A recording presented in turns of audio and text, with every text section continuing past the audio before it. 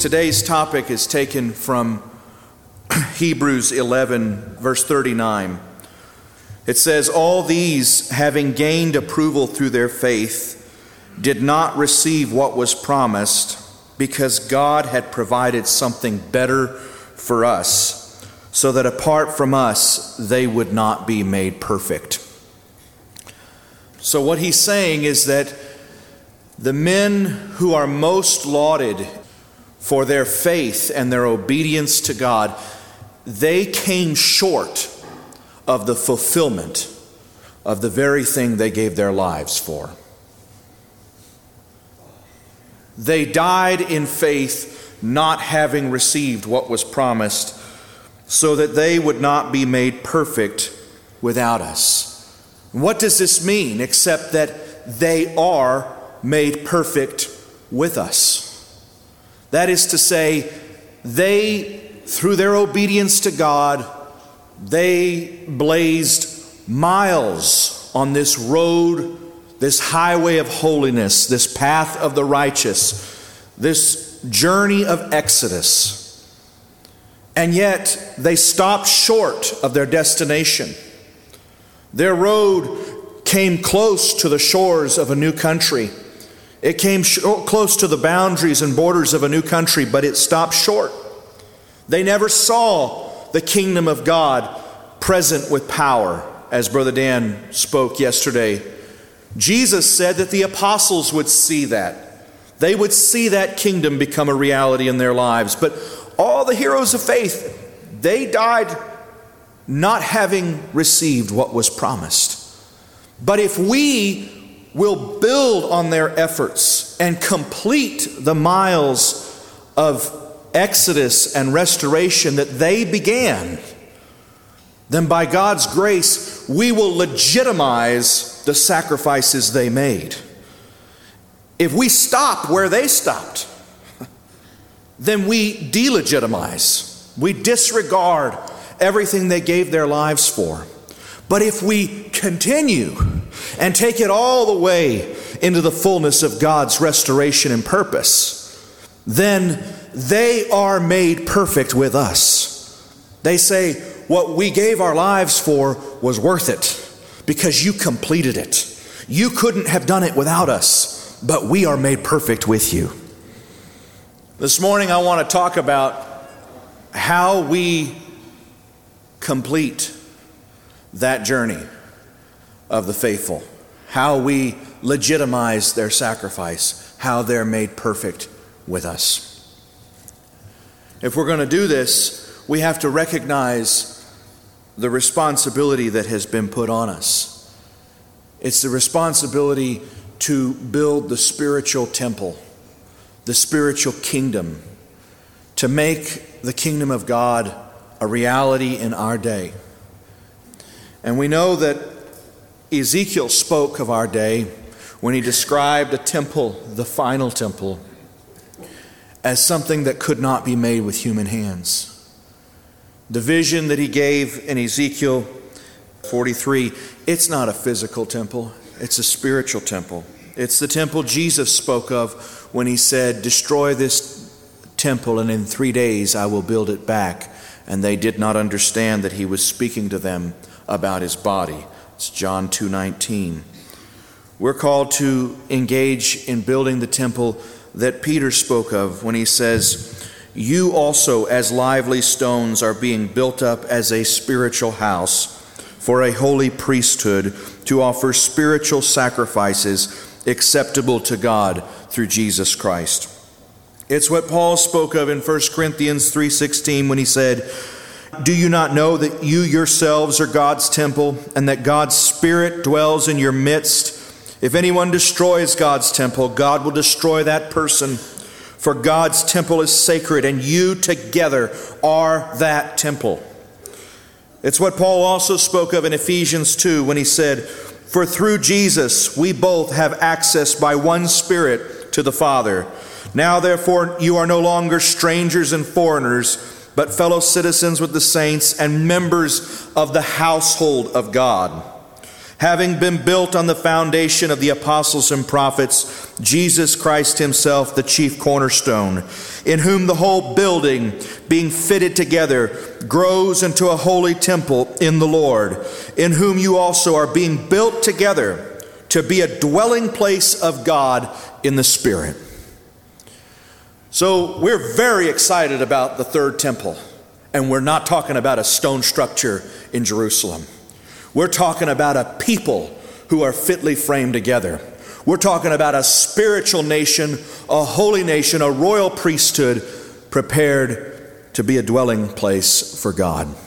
And Ezekiel, when he gives the vision for this temple before Jesus, before Paul, about 800 years beforehand, he says this. The Lord says this to Ezekiel. As for you, son of man, describe the temple to the house of Israel. Who is the house of Israel today? It is the congregation of faith. It is those who walk in the steps of faith as our father Abraham walked in. Abraham was not a Jew. He was a wandering Aramean. He was a citizen of Ur until he heard the voice of God and started obeying it. And we become sons of Abraham and part of the spiritual Israel of God when we hear the voice of God and step out in faith on our exodus just as he did. So this is what he says. As for you, the word of the Lord to Ezekiel, as for you, son of man, describe the temple to the house of Israel, that they may be ashamed of their iniquities. Tell them the plan. Give them the picture of what God is doing, that a contrast may be drawn between what they're living and what God has promised. That's what he's saying. Describe the temple that they may be ashamed of their iniquities, and let them measure the plan. If they are ashamed, make known to them the design of the house, its structures, its exits, its entrances, all its designs, all its statutes, and all its laws, and write it in their sight so that they may observe its whole design and all its statutes to do it. God wants to reveal a revolutionary concept and plan to the church here in 2019. He wants to give us a vision for the restoration of his body, an administration suitable for the fullness of times. But he's not going to reveal it to those who are not ashamed at the current state of the church. There has to be some dissatisfaction inside of us. There has to be some feeling of, this is not sufficient. This is not good enough. Dissatisfaction is the necessary prerequisite to revelation, and revelation is the necessary prerequisite to construction. In the book of Revelations, the church is described as a harlot, drunk on the wine of the world's luxuries. Revelation shows that in the last days, the bride of Christ is going to commit spiritual adultery. When did this adultery begin, according to what we just learned? About 325, when the Constantinian synthesis, combination or marriage, took place. This man who never professed faith in Jesus, who never called Jesus Lord, who never even invoked Jesus, but who simply appealed to the Christian God as a kind of endorsement in the heavens to his political agenda. This is when he married the church to the world. What does the word Babylon mean? It comes from Babel, when he confused their language. The word Babylon means confusion. To put two things together that don't go. A fusion, a false fusion, confusion. That's what Babylon means. So when he talks in Revelations about the church being caught in Babylon, He's talking about the very Constantinian synthesis, the very amalgamation between worldly visions and spiritual visions, between the table of the Lord and the table of demons, as Paul put it, between the things of God and the things of Belial, as Paul also put it. So a mixture is going to describe and define the 21st century church. The church of the end times is going to be a church in a mixture. Like it says of Ephraim, Ephraim has mixed himself with the nations. He does not know that it has robbed him of his strength. So the end time church is going to be mixed and combined with the world. And they're not even going to know it, because Babylon is called Mystery Babylon the Great. Some city in Iraq is not a mystery. So theologians who tell you that describes some event that takes place in a desert in the Middle East, they're completely missing the point. He is talking about a spiritual phenomenon, a spiritual problem. And it is everywhere throughout Western culture. It is this mixture. It is this Babylonian amalgamation. Every time the world takes a step toward the release of the man of sin, do we not see the world's lover, the church, following close behind her? Not even a decade elapses between when popular culture begins to promote homosexuality and transgender behavior and when the church begins to anoint homosexual bishops. If the world accepts cohabitation as the new norm, soon the church will also. If the world embraces evolution as the final word of science and the priesthood of man through science, rest assured the church will also. If the world inverts the God-given order in families and marriages, the church will also, and they'll invent theologies to defend it. If the world embraces radical feminism and the demonizing of fatherhood, the church will also. If the world adopts psychoanalysis as the solution for the human-conditioned human soul, the church will also. They'll replace pastoring with counseling. If the world throws out centuries-old customs of modesty and gender-specific dress, the church will also. Because the church is the bride of the world and trying to be the bride of Christ. The church is not in an exclusive covenant relationship with Jesus. The church is in adultery. I gave you some of the statistics yesterday regarding mainline Christianity in the most Christian country on earth, America. And I will forego reading all of those now because I think we still remember some of the statistics. 66% of adult Christians will lose their participation in church between the ages of 23 and 30. 66%. A study came out this past week that came to my attention last night that says for the first time in America's history, the group that labels themselves as no religion is the largest group in the country. For the first time in America's history, they asked people, are you Protestant, are you Catholic, or do you have no religion? And for decades, Protestant or Catholic would be the two largest groups, no religion would be the smallest. And finally, here in 2019, those who profess no religion make up the largest block of the American population. The church is not in the fourth Great Awakening. The church is in the Great Endarkening. The church is slipping into a dark age of confusion like never before. The church is in Egypt. The church is in Babylon. The church is in the luxury lap of the world. But in the book of Revelations, John hears a loud voice coming from heaven and sending a message to the church of our day. Revelations 18:4, I heard another voice from heaven saying, come out of her, my people, so that you will not participate in her sins and receive of her plagues. For her sins have piled up as high as heaven, and God has remembered her iniquities.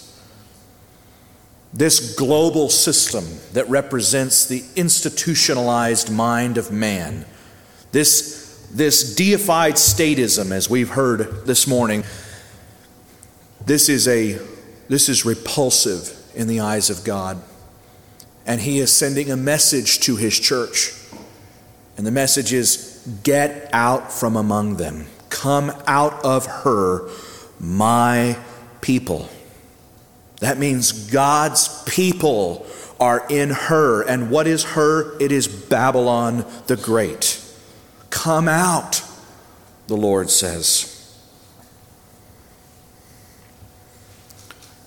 We also know the words of Paul in 2 Corinthians 6, where he says, come out from among them and be separate, and I will be your father, and you will be my sons and daughters.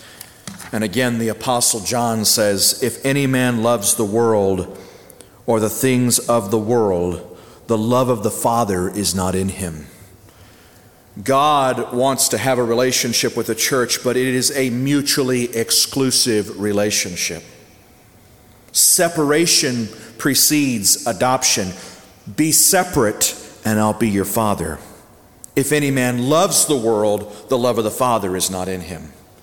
We have got to examine our hearts and find all those places where we have an ungodly infatuation with the world.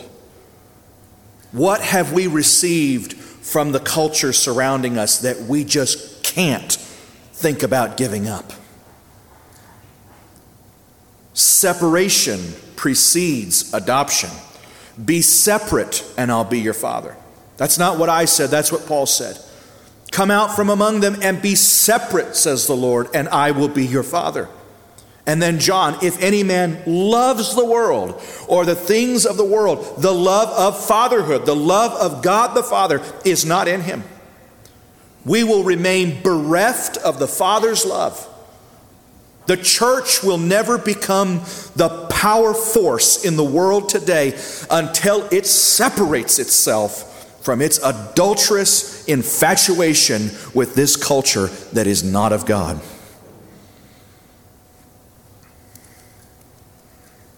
We have to re-examine how this amalgamation took place. And we've heard a little bit of that. We've heard how the church and the world became intertwined in this false union.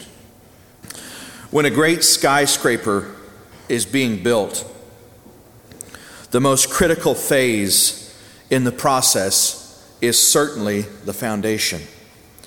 If you get the foundation right, then the whole building is going to be true to that standard. But if your foundation is off, even by a degree or two, as you build that skyscraper into the sky, 30 stories, 40, 50, 100 stories high, whatever degree of flaw or inaccuracy was in the foundation at the starting level, it is going to become a cataclysmic problem in the upper floors of the building.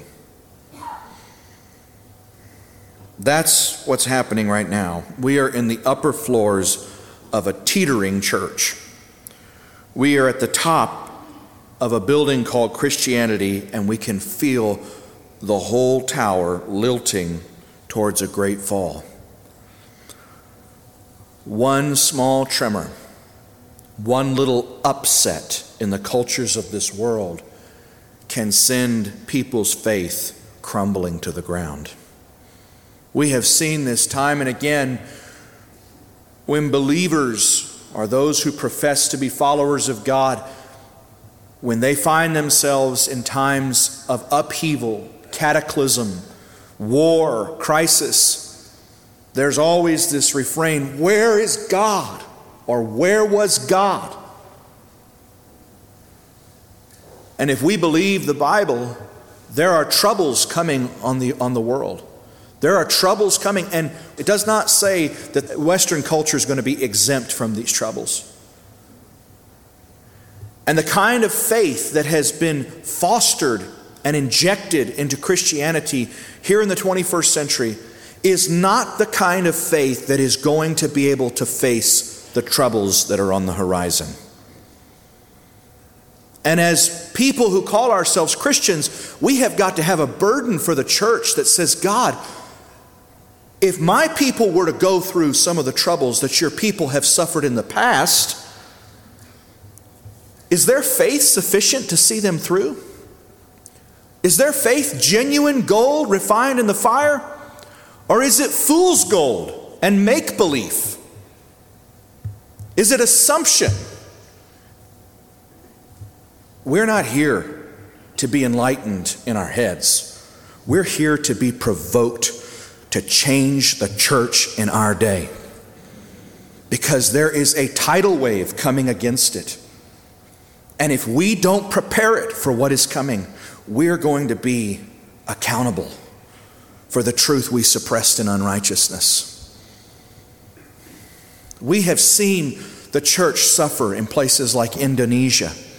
We have seen Christians go through horrible things in centuries past.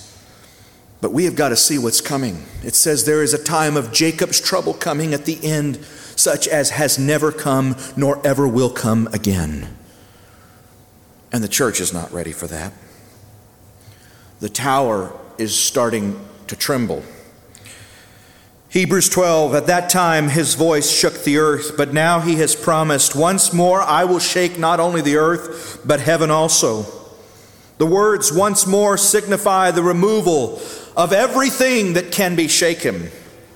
That is, created things, so that the unshakable things may remain.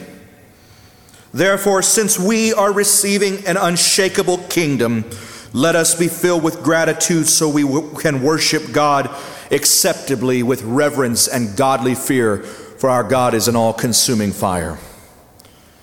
Through the writer of Hebrews, the Lord says that there is a shaking coming. And he says what's going to happen through this shaking is everything that is created by man is going to be shaken loose, and it's going to be ruined, so that the things that are from God and that are not created by man may be shown to be from him. They may remain.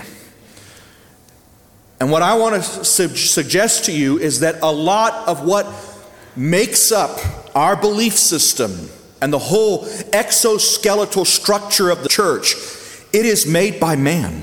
And it is a kind of belief system, doctrines, and pieces of truth that are going to shake in the earthquake that is coming.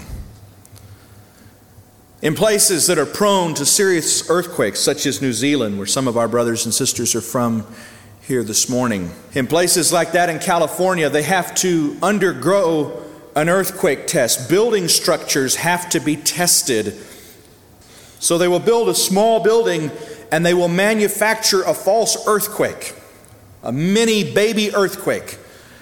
And they will see what structures really can endure the shaking that is coming. And they will nix this structure and that structure. No, won't work. Okay, this is what has been able to hold together in the small shakings. We have hope that it's going to hold together in the big shakings. And we need to look around us, because every trial that an individual goes through, every little bit of persecution that a fellowship or church goes through, they represent the test shakings of the earthquakes that are coming. And there are certain models, there are certain understandings about faith, about God, about the Holy Spirit, about the body, about covenant and commitment. And when those structures go through the baby shakings, they fall to pieces. And that's what I'm describing in these statistics. 66% of young adults, Christian adults in America, they fall to pieces. But God is wanting to give us a model that when it goes through the loss of a child, the change of plans, the upset of life, somehow, through persecution, through slander, through the iron furnace of modernity, somehow this little city on a hill stays intact, and it's revealed to have been built with materials that are not made by man. It's revealed to have been joined with truths that are not made by man, but that are given from God. And that's the Jerusalem we want, the Jerusalem that is descending from above. That means it comes from God, just like the pattern for the temple came from the mountain, came from God. In the same way, there's a pattern for the church that comes from God, from the anointing, and that is not something that man concocts and makes up on his own. So what are some of the materials that were put into place, and how did they come? We know that Jesus and the apostles warned us of builders who would try to build with wood, hay, and stubble. Remember? Paul said, I have laid a foundation, but let any man take heed how he builds. For the day is coming that is going to test his work. It's going to be tested with fire. They warned us that false teachers and false prophets would arise.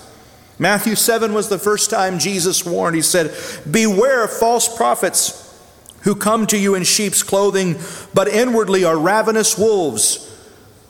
You will know them by their adherence to orthodoxy. Is that what he says? No, you will know them by their fruits. He doesn't say you won't know them. He doesn't say it's unknowable. He says you will know them. There's something inside of us that when we see fruit that we desire, we want to say, well, that's powerful fruit, but I just don't know if it's of God. No, actually you do. You're just afraid to admit it to yourself because you're afraid of what it might cost you. He said, you will know them by their fruits. Fruits are not appearances. Appearances is something you hang on the outside, but fruits have life in them. When somebody eats an appearance, they're not satisfied. But when somebody takes a bite out of a peach, there's actual nutrients and energy that goes into their body. And the church, the true church of God, is going to have fruits that people can partake of that actually put life of the Spirit inside of them. You will know them by their fruits. You cannot gather grapes from thorn bushes or figs from thistles, can you? So if there are figs on it, my goodness, become part of the tree. Don't call it a thistle with an anomaly of a lot of grapes. Jesus said in Matthew 15, in vain do they worship me, teaching as doctrines the precepts of men. The most useless form of worship, that's what the word is, useless worship do they offer to me. The most useless kind of worship is when we teach as doctrines the precepts of men, when we don't know the difference between a doctrine and an idea. When we don't know the difference between something that can be shaken and something that can't be shaken. When we don't know the difference between something that has been handed down from our great fathers, such as Justin Martyr and Origen and Clement of Alexandria and good old Constantine the Great, and something that really came from God. What is the difference between a doctrine and an idea? One comes through the anointing. It comes through the Holy Spirit. Jesus says the Spirit is life. The words I speak to you are spirit and they are life. The flesh profits nothing. An idea is something man came up with. A doctrine is something that was revealed to him from heaven. It is a pattern and a plan for the Jerusalem that is descending. In Galatians 1:6, Paul warned, he says to the Galatians, he says, I am amazed. This was in Paul's day. Before the Apostle Paul had died, the church had already started slipping into darkness. He said, I am amazed that you are so quickly deserting God who called you by the grace of Jesus and choosing a different gospel, which is really not another, only there are some who are disturbing you and want to distort the gospel of Christ. In Paul's day, they were already being led astray. How much more 165 years after the fact? Then he says in Colossians 2:8, see to it that no one takes you captive through philosophy. What did he say that Justin Martyr still wore? Where was he trained? In Greek philosophy and Neoplatonism. They still were marinated, were totally saturated in the thinking of the world. To be carnally minded is death. And yet they brought that and exported it into the church.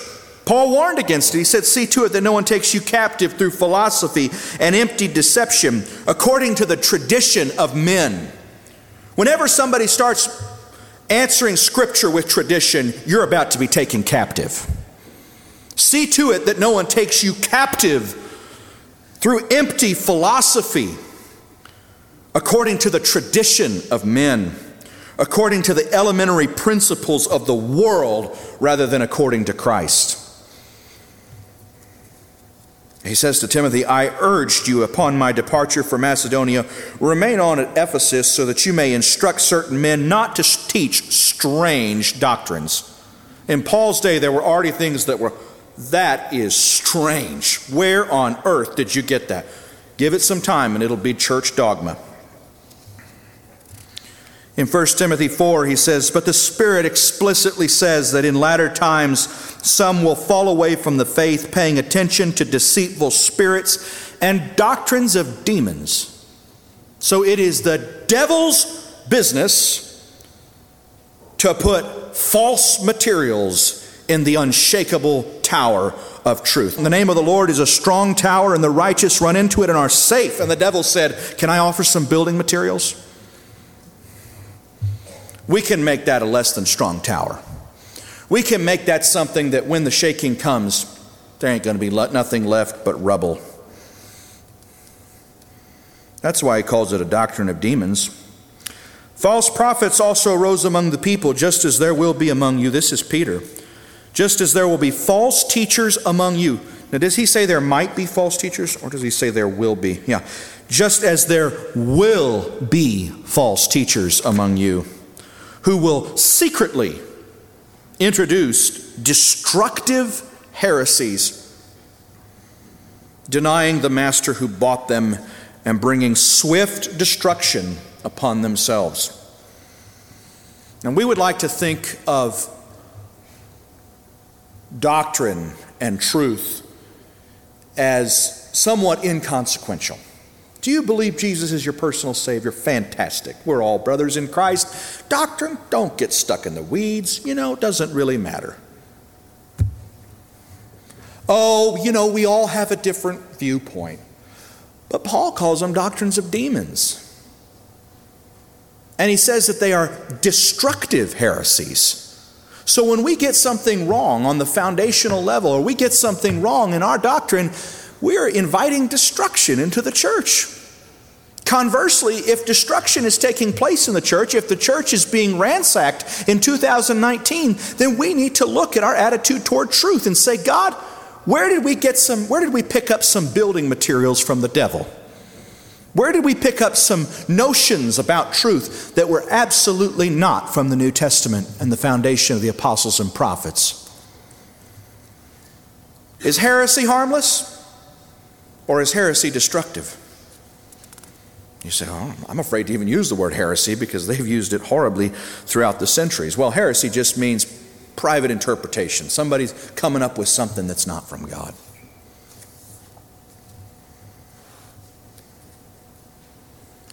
Remember what Paul says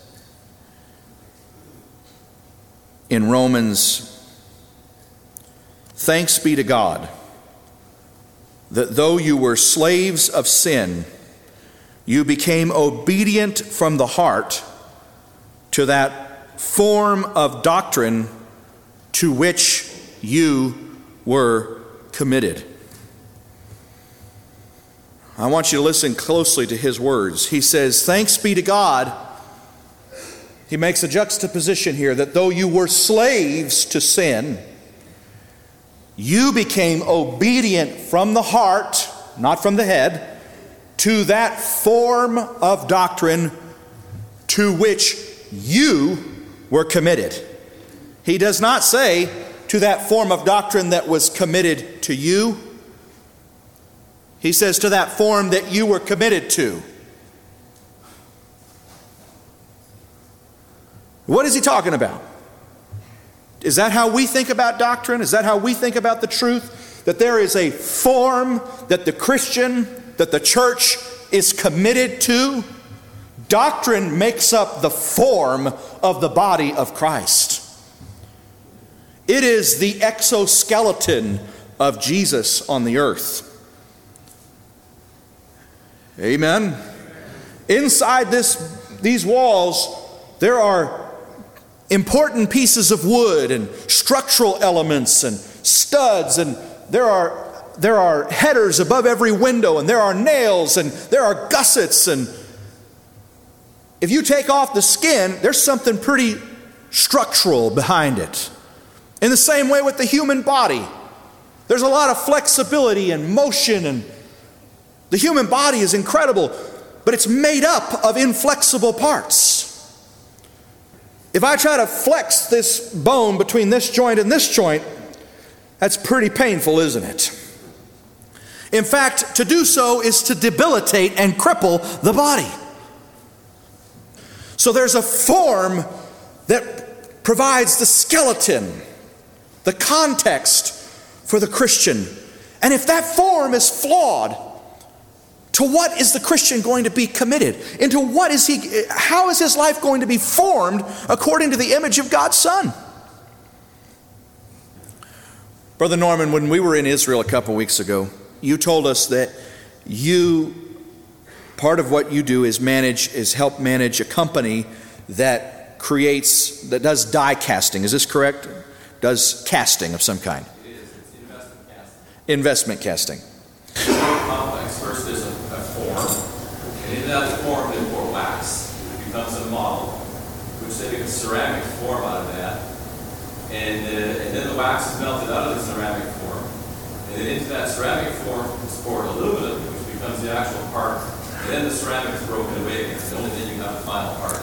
Okay, so he's talking to us about he does casting for a living, and the way they do it is they have a form, and into that form wax is poured. Then the form is broken away, and the wax is the form, and into that wax ceramic is poured. And then the wax is taken away, and into the ceramic aluminum is poured. And then the ceramic is broken away, and the aluminum is the finished product. What does this illustrate? It illustrates how forms work. If we as Christians are soft clay, as he says, can the clay say to the potter, what are you making? If we are soft clay, if we are ceramic, then God is wanting to pour us into a form that is going to produce a certain image. And what is that image? Is it the image of the world? Is it the image of some Frankenstein freak? Combination between the world and Christ? What is the image that we're supposed to be presenting to the world? It's the image of God's Son, isn't it? That you be not conformed. What does he say? Be not conformed to the patterns of this world, but be transformed. If the church looks indistinguishable from the world, it's because it's conformed. It's conformed by the patterns of this world. If the church would change its patterns to be the patterns of God, the patterns of the truth, then its appearance and its whole image, its whole reality would begin to change. And people would say, this is the image of Jesus. This is not some Frankenstein amalgamation. Who messed up our form? Who ruined our foundations? I didn't know what Brother Evan was going to talk on, but within 100 years after the departure of Jesus, the church was already losing the gifts of the Spirit. And when you lose the reality of the Spirit, you replace it with what man has made. When Moses goes up on the mountain, they start making calves. Remember? Aaron said, "Oh, we just took the gold and tossed it in and out came a calf." Not quite. You had to work at that a little bit. But we never make the image of God. We mirror the images we saw in Egypt. We return to what we knew when we relied on the flesh, when the Spirit was no reality in our lives. Within 100 years of the apostolic age, the church was losing the gifts of the Spirit. People were no longer speaking in tongues. Prophecies were no longer coming forth. It was drying up. By 165, well-meaning men, I believe Justin Martyr was a well-meaning man, but he was bringing in confusing, messed up combinations of vain philosophy from the world and trying to combine it with Christianity. By 250, people like Origen were trying to get their minds around the nature of God and were trying to articulate it a little better, and they were getting further and further from the truth. Clement of Alexandria came along in the same time. The poor gentleman never underwent a conversion experience. He was a pagan, and he was traveling one day and sleeping by the side of the road that night and had a dream, and in the dream he saw dead Christian saints beating him with sticks. And he said, it's time for me to become a Christian. Woke up the next morning and it was done. It's not exactly a Pauline conversion on the road to Damascus, but who wants to get stuck in the weeds of the details, He was a rabid anti-Semite. Clement of Alexandria, they hated the Jewish roots of the church, and he was desperate to see the church saved from Jewish heresy, as he put it. That's why he loved the Trinity as he described it. He said, "This delivers us from the blasphemy of Jewish heresy." By 325, Constantine has perpetrated his great con, co-opting the influence of the church without ever accepting Jesus or coming to any level of faith. There's absolutely no evidence of it at all. By 425, good old Augustine of Hippo is pontificating and coming up with more of what man can manufacture. He receives a letter from a nobleman, a Roman nobleman who doesn't want to become a Christian, and the nobleman accuses Augustine. Even in the 400s, the nobleman says, "I would become a Christian except you guys don't believe in participating in government or in war or violence." And Augustine says, "Well, not so fast. I mean, Christians, this is 400 years. The United States has been around for 250 years almost. It'd be like trying to say that changes that were made now reflected what was done when the founders wrote the Constitution." That's how long it took for Christianity to apostatize, but it did happen. So Augustine wrote this guy and he said, "Well, we believe in a cruel kind of kindness." So he said, we believe Christians can engage in a cruel kind of kindness, and that he gave the whole justification for just war, trying to appease the Romans who didn't want to convert. Christianity lost all resemblance to the body of Christ that it once was. By the 900s, debauchery was rampant. Unimaginable debauchery. The church had split. Western and Eastern churches had split. The Pope, it was called the reign of the harlots. The papacy was purchased. An influential family put in prostitutes who killed one pope and then put in another pope. The pope who came into power sold it to another guy, and it was absolute debauchery. Sodomy and debauchery on an epic scale. The solution to this was not to come to repentance, but for the Roman Catholic Church, the solution was to bring more of the mind of man. It was to systematize Christianity. I hope that's the right word. And so, through Gregory the Seventh, I believe it was, he spearheaded what my dad has talked to us about recently, the Papal Revolution. And basically realizing what the church had lost and wanting to shore up the church's image in the eyes of the world and reassert the church's power that had erupted through the investiture controversy, he decided that the solution was to combine Roman law, which was Justinian code, with canon law and New Testament ethics. He said, I know what we got to do. We got to make a combination. We got to make a big mixture, an amalgamation. Let's combine all this together, systematize it, make a rigid code, and then we won't need the Holy Spirit because we have the letter that kills. And it literally killed a lot of people. But he created the ultimate Babylonian confusion because his salvation for the Western world was to combine these really disparate elements into one and say, here are your gods, worship them. Worship Western law and order. Here it is. Amen. Now we don't need the Spirit. But at that very time, when the church reached its ultimate Babylonian combination, God began to move among some of his people.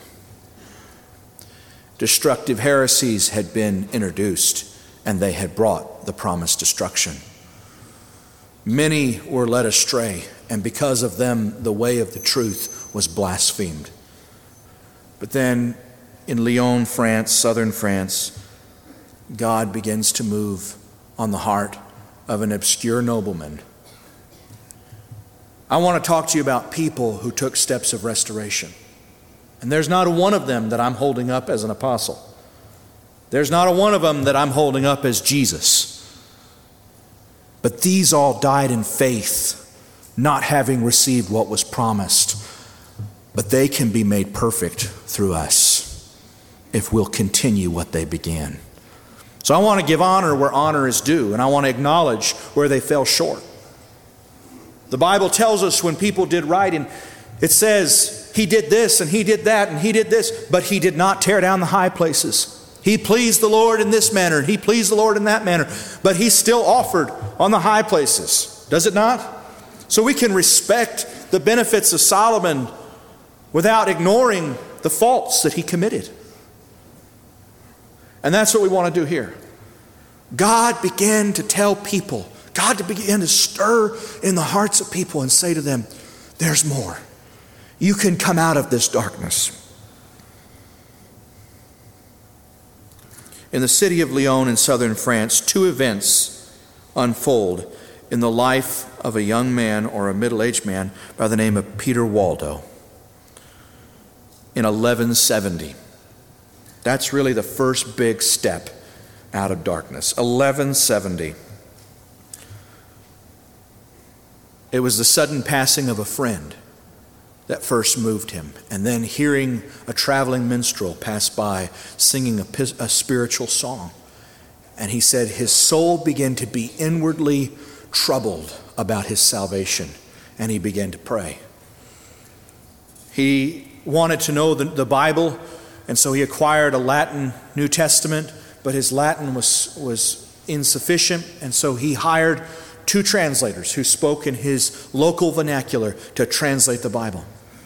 So the Bible is brought back into the language of the people the first time in 1173. He goes to a priest, and the priest speaks the word of God to him and quotes to him from Luke 18:22, one thing you lack, sell everything you have and give it to the poor and come follow me. And in a great display of faith and devotion, this incredibly wealthy man sold all his lands, all his possessions, everything he had. He was desperate to have some kind of real relationship with God.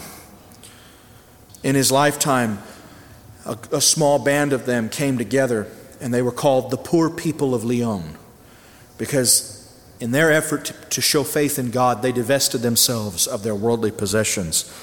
They rejected all authority except Scripture. That's the first thing on the list, and I want to tell you something. I said earlier that whenever someone starts answering Scripture with tradition, they're about to take you captive through vain philosophy. Amen. I cannot find one exception in all of the reformers and restorers. They all had one thing in common.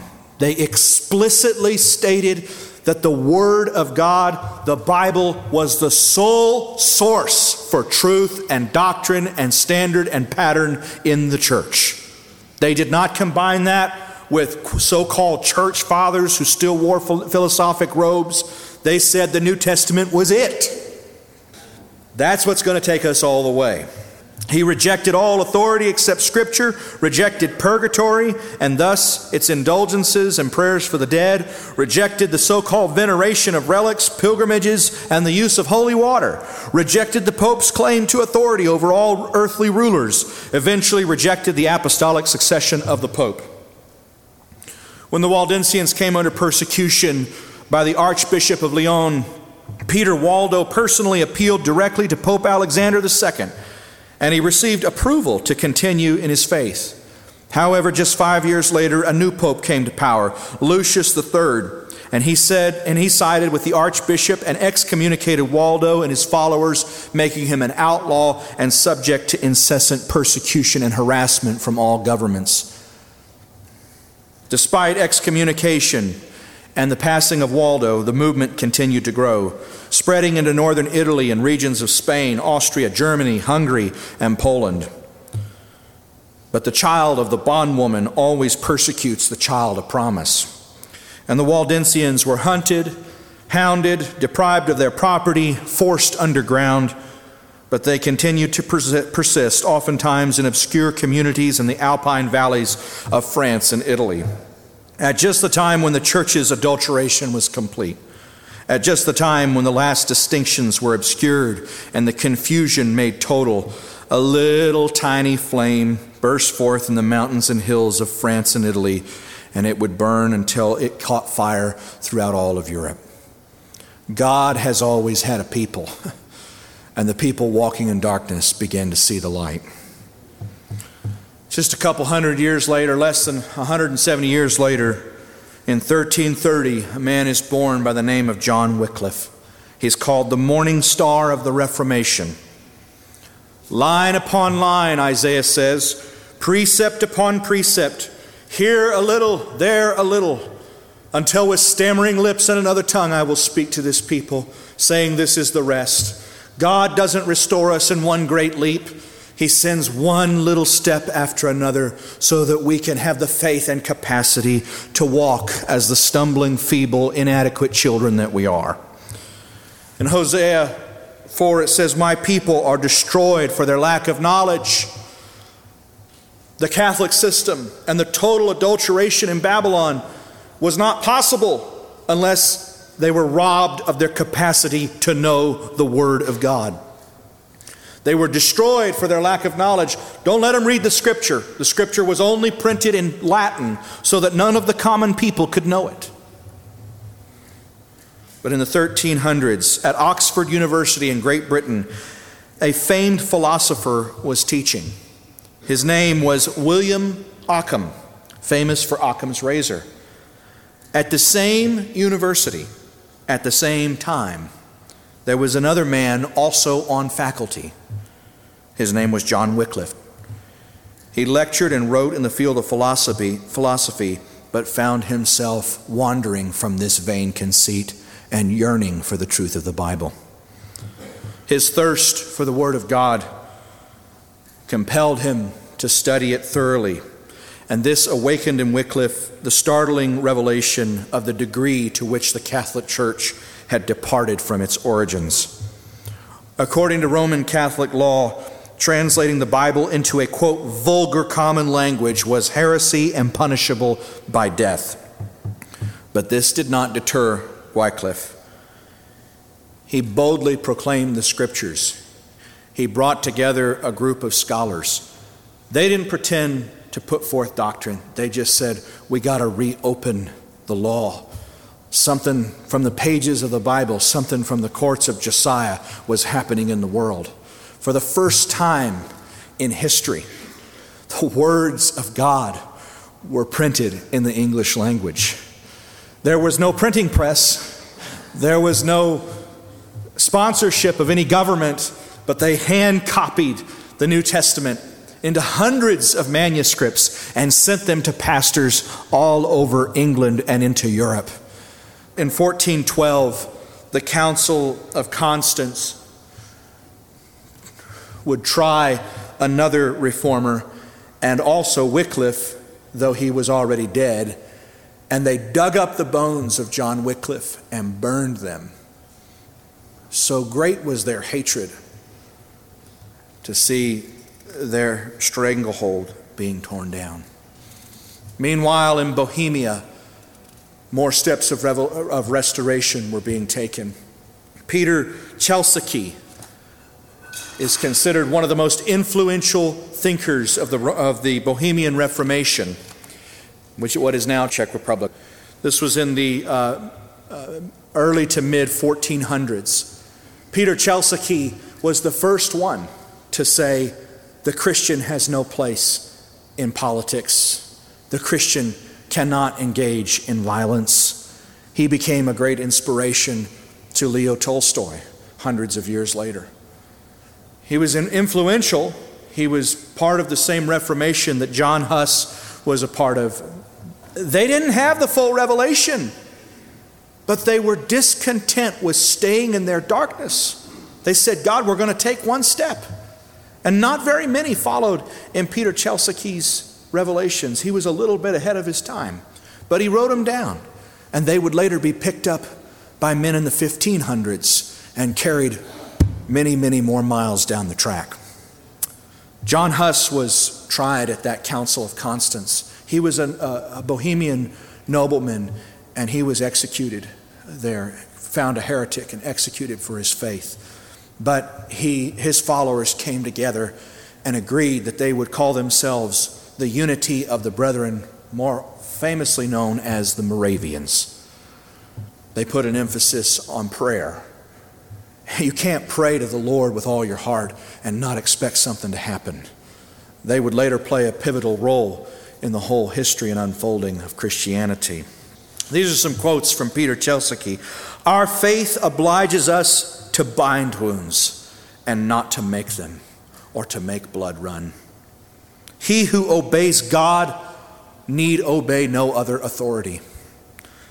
You cannot improve society without first destroying the foundations of the existing social order.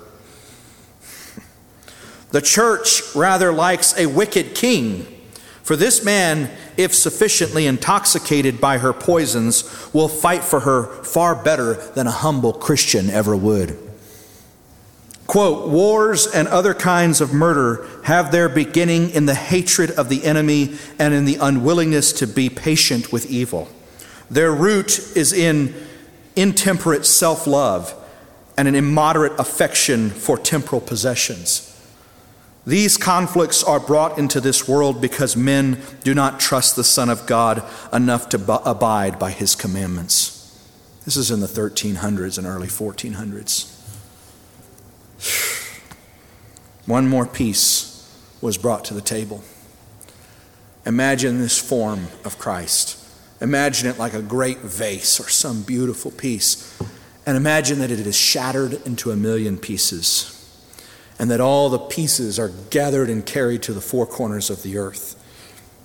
It takes a while for these pieces to come back together, but God has been pulling together all things that are in Christ, so that in the dispensation of the fullness of times, he can bring them together and present to the world the image of the body of Jesus, such as it has never seen before. And then, in 1505, a young man is studying to be a lawyer, and his father is paying for his education. He's in Germany. He's a raucous young man, finding trouble, making trouble. But in 1505, he finds himself in an electrical storm. He's huddling in shelter, bolts of lightning, claps of thunder, and the fear of God are hammering into his heart. He promises right there in the midst of the storm that if the Lord will help him get out alive, he will devote his life to God. His name is Martin Luther. At 21, Luther made the radical move to quit law school and become an Augustinian monk. By 23, he's a priest and is preaching in area churches. He makes a pilgrimage to Rome, and there climbs the steps that are supposed to take off decades of purgatory. And at the top of those steps is the first time he says, "Really? Is this the truth? Or is this just a big farce to raise money for the Pope?"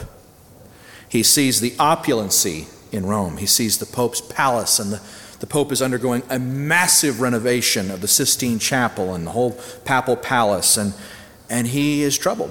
Remember, he's a Catholic priest. He goes back to Germany, and the Pope's goons show up and start playing songs and giving fanfare, trying to raise money for more papal luxury.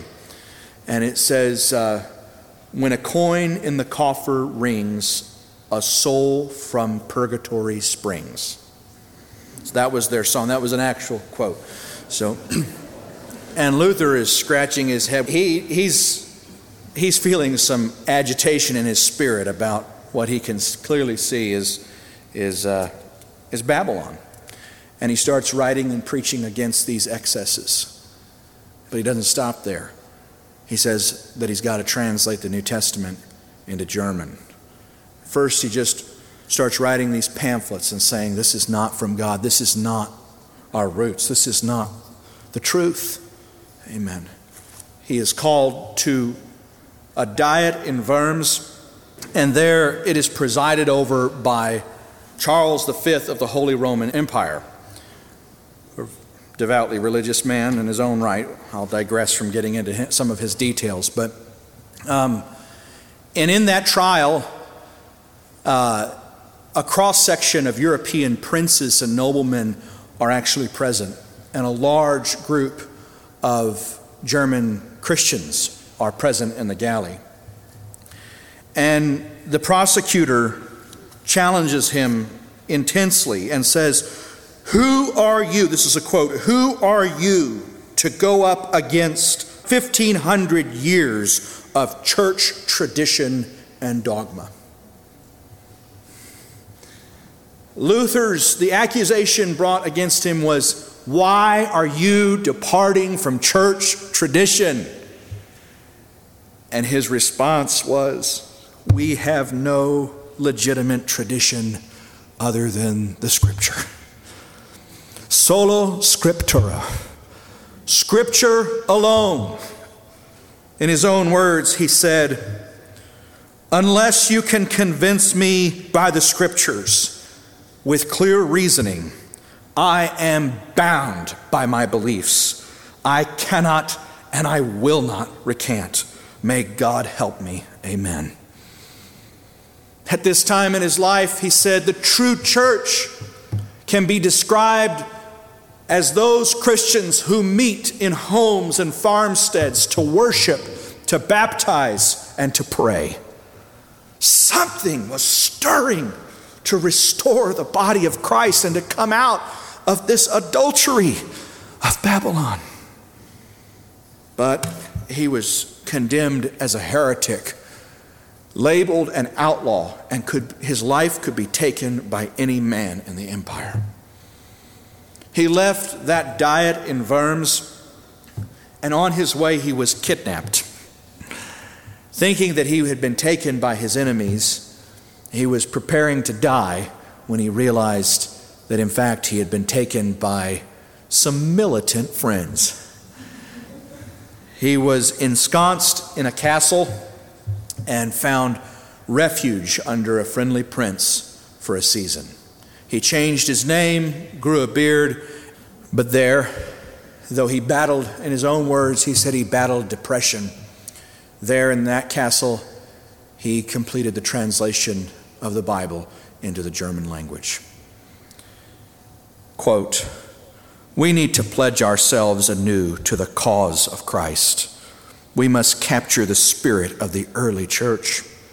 Wherever the early Christians went, they made a triumphant witness of Jesus. Whether on the village streets or in the city jails, they daringly proclaimed the good news of the gospel." Martin Luther.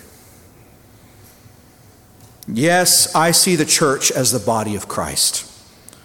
But oh, how we have blemished and scarred that body through social neglect and through fear of being nonconformists. Martin Luther.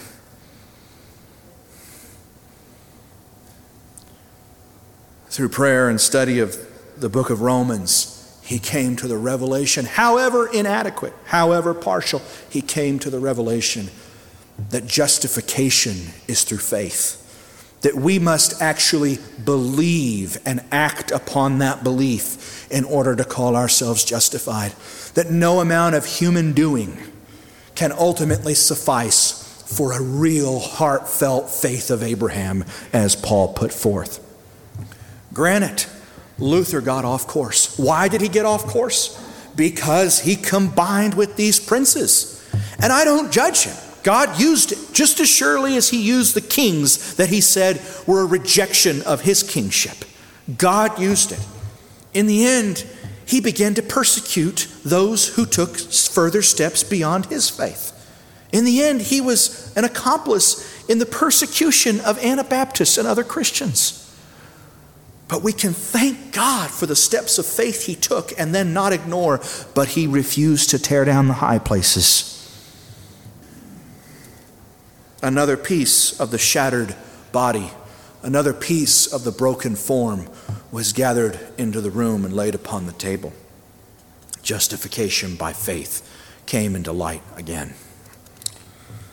At the same time, in Switzerland, two reformers were coming to the same convictions, corresponding a little with Luther actually, and being inspired by his steps. One of these reformers was a man by the name of John Calvin. He was actually born in Paris. I don't know what to say about him except he got some of the good of Luther and a lot of bad that Luther didn't get. I don't really have anything good to say about him. He brought way too much from Paris into Geneva. He was a brilliantly intelligent man, and no doubt he gave people the confidence to take steps of faith, although I would have a hard time saying that he was a man of faith himself. God used him perhaps against his own rebellion against God. When a man disagreed with his view of the Godhead, Michael Servetus, under false pretenses, he promised Michael Servetus safe passage to a free and open discussion with good old John Calvin. And when Michael Servetus came, he broke his word, imprisoned the man, and ordered that he be burned to death slowly over green wood, pulled on a cart through the streets of Geneva to demonstrate how dangerous such heresies of belief in the oneness of God were. So we can talk about John Calvin afterwards. It'll be a test of nonviolent convictions, Brother Evan. At the same time in Zurich, there was a peasant turned priest who began to be seized with the zeal of God. His name was Ulrich Zwingli. He began to minister under the power of the Spirit. And he began to say that we had to abandon the relics. We had to abandon these extra biblical notions of purgatory and so on and so forth. He promoted ending the Mass. And he was so influential that he attracted about a dozen students. And at the top of his class were three of his brightest scholars by the name of Conrad Grebel, Felix Mons, and George Blarack. he began to teach these men that infant baptism was unbiblical. He was the first. Not Luther, not Calvin. None of the other reformers had seen this. He said, you can't baptize an infant because it says he who believes and is baptized shall be saved. It says it's the pledge of a good conscience. What Luther called the vow of a good conscience. How can an infant make a vow of a good conscience or a covenant of a good conscience? And so he began to preach against infant baptism and say, we have to baptize adults. But the magistrates of Zurich saw infant baptism kind of as their social security program. And they knew that the state relied on this mechanism of the church for its organization and homogeny in the empire, in the nation. And so they took him to task and began to threaten him. And lo and behold, he went back to the Word of God. Oh no, he went back to his study. I don't know that he went to the Word of God. And he came up with a counter revelation. He said, you know what? Infant baptism is from the Bible. It's from God. Let's believe this. But his three students said, not so fast. You've already changed our lives. You've already spoken truths. You've made us see the light. We can't unsee it. And so a conflict developed between this reformer who sided with the magistrates and these three students who became labeled first and foremost as what? Radicals. They were simply called radicals. And who gave them that name? Zwingli, the very man who had taught them the things that they were holding to. He said, you're radical. And so it was a pejorative. It was like being called an extremist or a fanatic. You're radical. He didn't know that the word radical means to the root. Yes, they were radicals. They were trying to go a little deeper, Zwingli, than merely changing the surface. So these three men began to seek the Word of God and pray. They began to meet together. There were about 15 of them. And on one particular day in the house of Felix Mons, we're told that they were studying the Word of God and the Spirit came upon them in conviction. And they all got down beside the table, around the table, and knelt in prayer, begging God to make them obedient to the truth that He was revealing to them. And the first to rise from his knees was a man by the name of George Blaurock. He was 30 years old, the oldest of the three among this group of 15. And he said, men and brethren, I have been persuaded. I am convinced. I accept that Jesus is my Savior and my Lord with full knowledge and conviction. He said, I beg of you that you would baptize me as an adult. That very hour, Conrad Grebel baptized him, and George Blaurock turned and baptized all the rest. These were not people with a commitment to tradition. These were not people enamored with the world. These were people who knew that the church had been in darkness for 1,500 years. And they were desperate to give the truth a chance again. The only thing that has ever changed the world is religion. That's why Constantine had to steal Christianity. That's why every president invokes God. That's why empires have appealed to the name of God. They don't have the power. The church is the most powerful force in the world. It is the threat to all the kingdoms of this world. All they can do to stop it is to assimilate it, to pervert it, to adulterate it, and hide it in a mixture of Babylon. If it would ever come out, oh God, He would give power to His witnesses such as never before. It would rise up as an unstoppable army, not with the sword of the flesh, but with the love of God, with the spirit of power.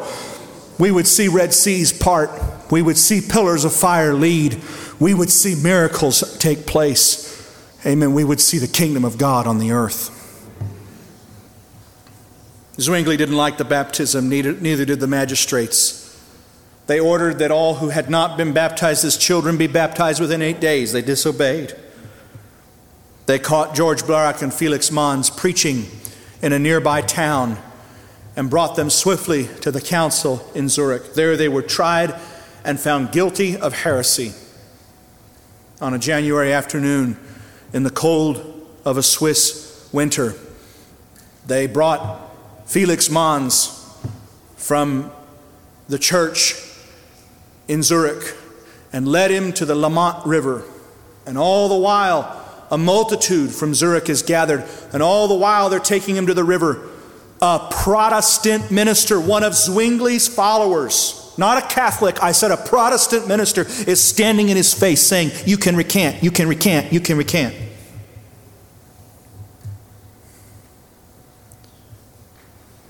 But the voice of his mother and sister cried out from the crowd, "Be faithful for the glory and name of Jesus, Felix."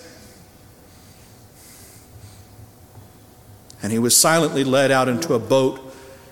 His hands were bound behind his knees, and a broomstick inserted between, and the guards unceremoniously plunged him beneath the frigid water. But before they did, the crowd heard his last words. "Lord Jesus, into thy hands I commit my spirit." And many in the crowd did not see a religion. They did not see a tradition. They did not see something that man had made. They saw something that could not be shaken. They saw faith.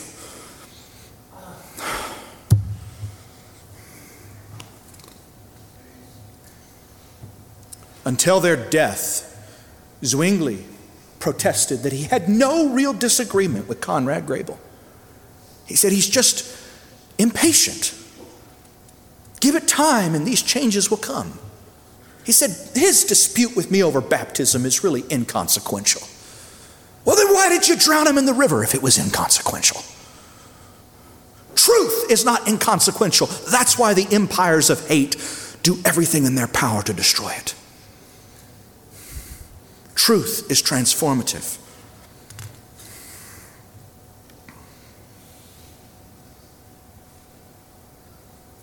Conrad Grebel was only 25 when he was baptized, when he received the revelation. And before he was 28, when he was 27 years old, he was arrested, imprisoned in the dungeon of Zurich. And in those damp, harsh conditions with only bread and water, his health was broken. His Anabaptist brothers broke him out of jail without harming anybody. It was kind of like Peter. They broke him out of jail, and he fled to the canton of his sister, and there he died at the age of 27, having lived as an Anabaptist for only 1.5 years. But he changed the world. He introduced to Western culture the principle of a separation between church and state. He was the brainchild, or rather the vessel through whom God revealed this truth. George Blalock, at the same time that Felix was arrested, George Blalock, who was 30 years old, was taken to the eastern gate of Zurich. And they stripped him of all his clothes, and they had a guard stand behind him, one on either side. And with solid rods, they beat him from behind, from the top of his head to the soles of his feet, as they drove him down the main boulevard, down the main street that ran through Zurich, from the eastern gate to the western gate, with all the city jeering and standing by.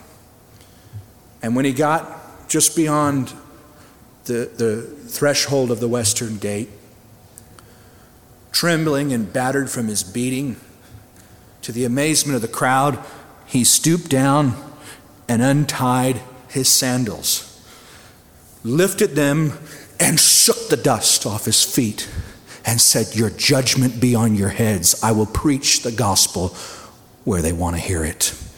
He went to the next town and began to proclaim the truth. And it spread like fire.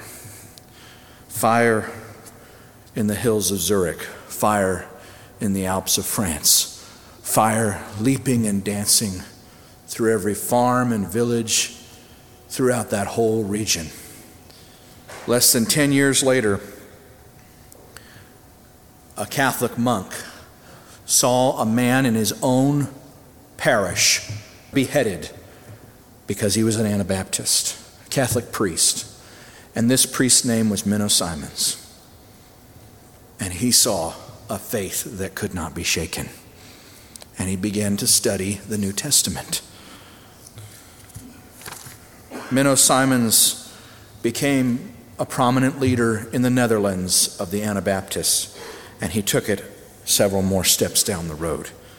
He said, "Once more, Christ is our fortress, patience our weapon of defense. The word of God is our sword, and our victory a courageous, firm, unfeigned faith in Jesus Christ. And iron and metal, spears and swords we leave to those who, alas, regard human blood and swine's blood about the same. He that is wise, let him judge what I say." Menno Simons.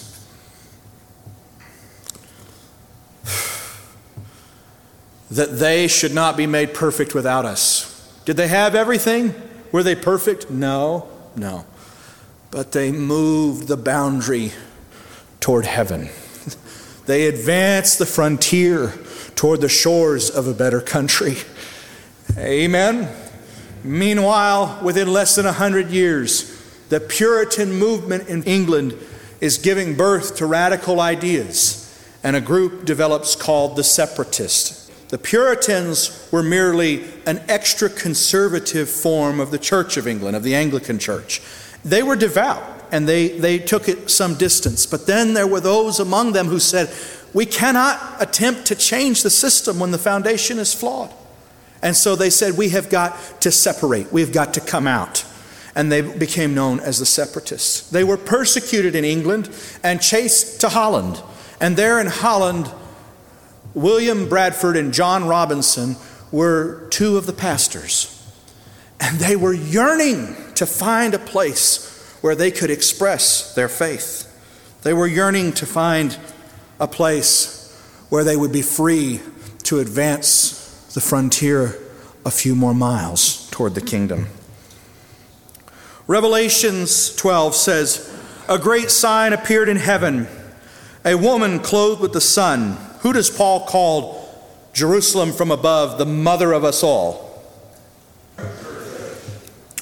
"A great sign appeared in heaven, a woman clothed with the sun and the moon under her feet, and all on her head a crown of 12 stars. And she was with child. And she cried out, being in labor and pain to give birth." This is a vision of the church wanting to give birth to an authentic expression of the body of Christ. And the church was in pain. Every leader in Germany was put to death among the Anabaptist movement. They were hounded. They were hunted. They were imprisoned. They were burned at the stake. They gave their lives just to give us the word of God. William Tyndale, he didn't have the revelation, but he gave his life, burned at the stake in the London Square, and his dying words were, "God, open the eyes of the King of England." No, God, open the eyes of the church to leave the King of England and come back to King Jesus.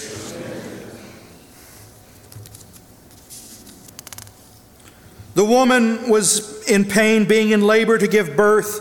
Then another sign appeared in heaven, and behold, a great red dragon, having 7 heads and 10 horns, and on his heads were 7 diadems. And his tail swept away 1/3 of the stars of heaven and threw them to earth. And the dragon stood before the woman who was about to give birth, so that when she gave birth, he might devour her child.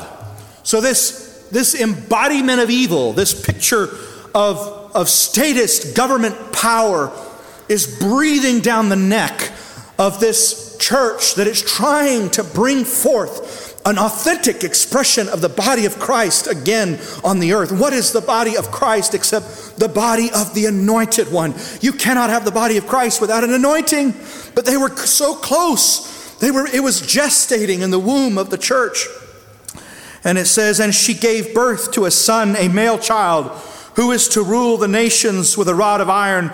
And her child was caught up to God, to his throne. Then the woman fled to the wilderness, where she had a place prepared by God, so that there she would be nourished." And what was this fleeing into the wilderness?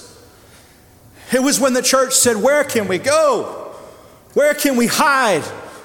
Every time we take a breath in the Spirit, every time we take a step of faith, the empires of man are waiting there to slay us by the sword, to burn us at the stake, to take our children from us. And rumblings started being heard of a new place, a place in the wilderness, far across the Atlantic Ocean, on the shores of a new country. Amen. And so this little band of about 120 Christians in the Netherlands started dreaming of making a trip to America. Amen. And they did. They quoted Peter when he said, "We are pilgrims and strangers in the earth." And so they became known as the Pilgrims. Before they left on that voyage, their pastor, John Robinson, gave them this declaration. This is a quote from his last sermon to his congregation before setting sail for America. "I charge you before God and his blessed angels that you follow me no further than you have seen me follow the Lord Jesus Christ. The Lord has more truth yet to break forth from his holy word. I cannot sufficiently bewail the condition of the Reformed churches who are come to a period in religion and will go at present no further than the instruments of their Reformation. Luther and Calvin were great and shining lights in their times, yet they did not penetrate into the full counsel of God. I beseech you, remember, keep it as an article of your church covenant, that you be ready to receive whatever truth shall be made known to you from the written word of God. But take heed what you receive for truth, and examine, compare, and weigh it well with the Scriptures. It is not possible that the Christian world should so lately come out of such anti-Christian darkness that full perfection of knowledge should break forth at once." And with this commission, they set sail to America. The promise to receive whatever God would reveal from his holy word. And there in America, in another colony, in Boston, another man started feeling like there were more steps to take. His name was Roger Williams. He had been influenced strongly by the Anabaptists and the Swiss Brethren, and he was stirred to the same faith and attitude toward a believer's baptism as they. And as some of them had, he believed in baptism by immersion. His name was Roger Williams, known also as the founder of the Baptist Church in America. This Baptist of Baptists, he was hunted. He was arrested. He was tried in America as a criminal under the prestigious clergyman, John Cotton. John Cotton did not have anything nice to say about Roger Williams. In fact, this is his indictment. This is his legal indictment sent back to England against Roger Williams. Can I read it to you? What did his enemies say about him? Roger Williams has fallen away from his ministry, and then from all church fellowship, and then from his baptism, and was himself baptized again, and then he fell away from the Lord's Supper and from all ordinances of Christ dispensed in any church way, till, quote, God shall stir up himself or some other new apostles to recover and restore all the ordinances and churches of Christ out of the ruins of anti-Christian apostasy, quote unquote. He's condemning Roger Williams because Roger Williams said, I'm giving up all the things that I've done as a minister in the Anglican Church. I'm giving it all up until God reveals it to me. I'm not going to do communion until God reveals it to me. I'm not going to do church until God reveals it to me. This was their indictment against him. This is Roger Williams in his own words. He fled from Boston and escaped in his late 70s, escaped across a frigid river in the middle of winter, and fled and took refuge among the Indians and established a new colony that later became known as Rhode Island. Providence, Rhode Island, because he said God had shown him providence. This is Roger Williams in his own words. At times, I have been drawn to consider the little flock of Jesus, his army, his body, his building, that for these many hundred years has been scattered, routed, and laid waste and desolate. At present, I lonely examine who are the personal and particular sheep of Jesus, his soldiers, his living materials, though scattered, divided, and not composed and ordered at their soul's desire. Roger Williams, in his own words, I want you to listen carefully. He says, quote, "It may please the Lord again to clothe his people with a spirit of zeal and courage for the name of Jesus. Yea, and to pour forth those fiery streams again of tongues and prophecy in the restoration of Zion."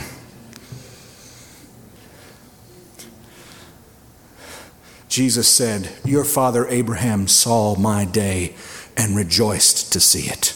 These all died in faith, not having received what was promised, but having seen it from afar, they welcomed it and acknowledged that they were aliens and strangers. If they had been mindful of the country from which they had come out, they would have had occasion to return. But as it was, they looked for a heavenly city, a better city." Amen. "Therefore God is not ashamed to be called their God, for he has prepared such a city for them, whose builder and maker is God."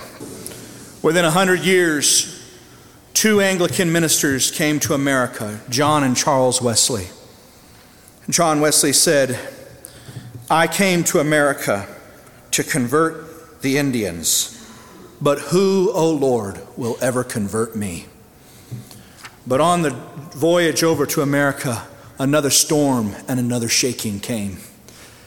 And when John thought he was going to lose his life, he heard some Christians praying in a manner he'd never heard before.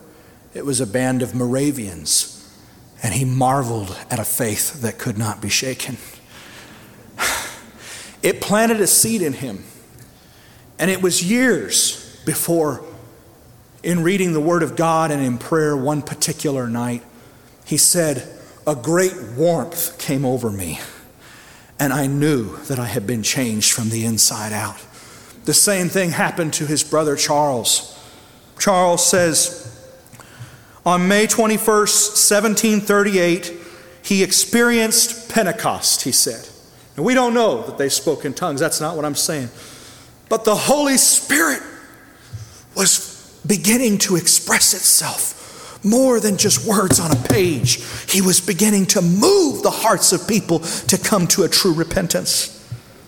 He wrote in his journal, "The Spirit of God chased away the darkness of my unbelief." And he reached out to his brother that very hour. It says that he was half carried by his friends into the room where his brother was as they were rejoicing over this change that had taken place. And another piece was brought to the table: repentance and faith toward God. Amen. The Wesleys took us far in our understanding of what it means to come to true bedrock repentance. Before he died, John Wesley and Charles authored 6,000 hymns, 25,000 miles, mostly on horseback, of preaching. They were said to have changed the course of England in their day. 50,000 sermons preached. I want to read you one of their hymns. "Come, thou long expected Jesus, born to set thy people free.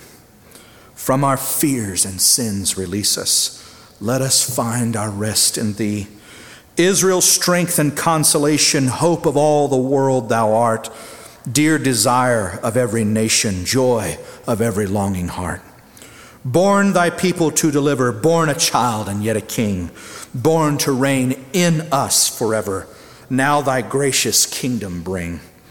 By thine own eternal Spirit, rule in all our hearts alone. by thine all-sufficient merit, raise us to thy glorious throne. John Wesley was famous for this quote: I am not afraid that the people called Methodist should ever cease to exist either in Europe or America. But I am afraid lest they should only exist as a dead sect, having the form of religion without the power thereof. It was from the Wesleys that another group called the Holiness Movement, on the final frontier of America, having made the pilgrimage to the West Coast, in Los Angeles, in a street called Azusa, in 1906, they began to pray and seek the face of God. There's more, Lord. There's more. There's more of your Spirit who would reign in our hearts. There's more of your power. There's more of your anointing. There's more of your grace. And there in 1906, the baby was born, crying with power, speaking in tongues. At the same time, in Topeka, Kansas, in Azusa Street. And from that, a revival swept through Wales, through all of England and Britain. Finally, the anointing had returned, and the body could have the anointing that would legitimize its claim as the body of Christ. We are told in Acts 3:20, the heavens shall receive Jesus until the time of the restoration of all things.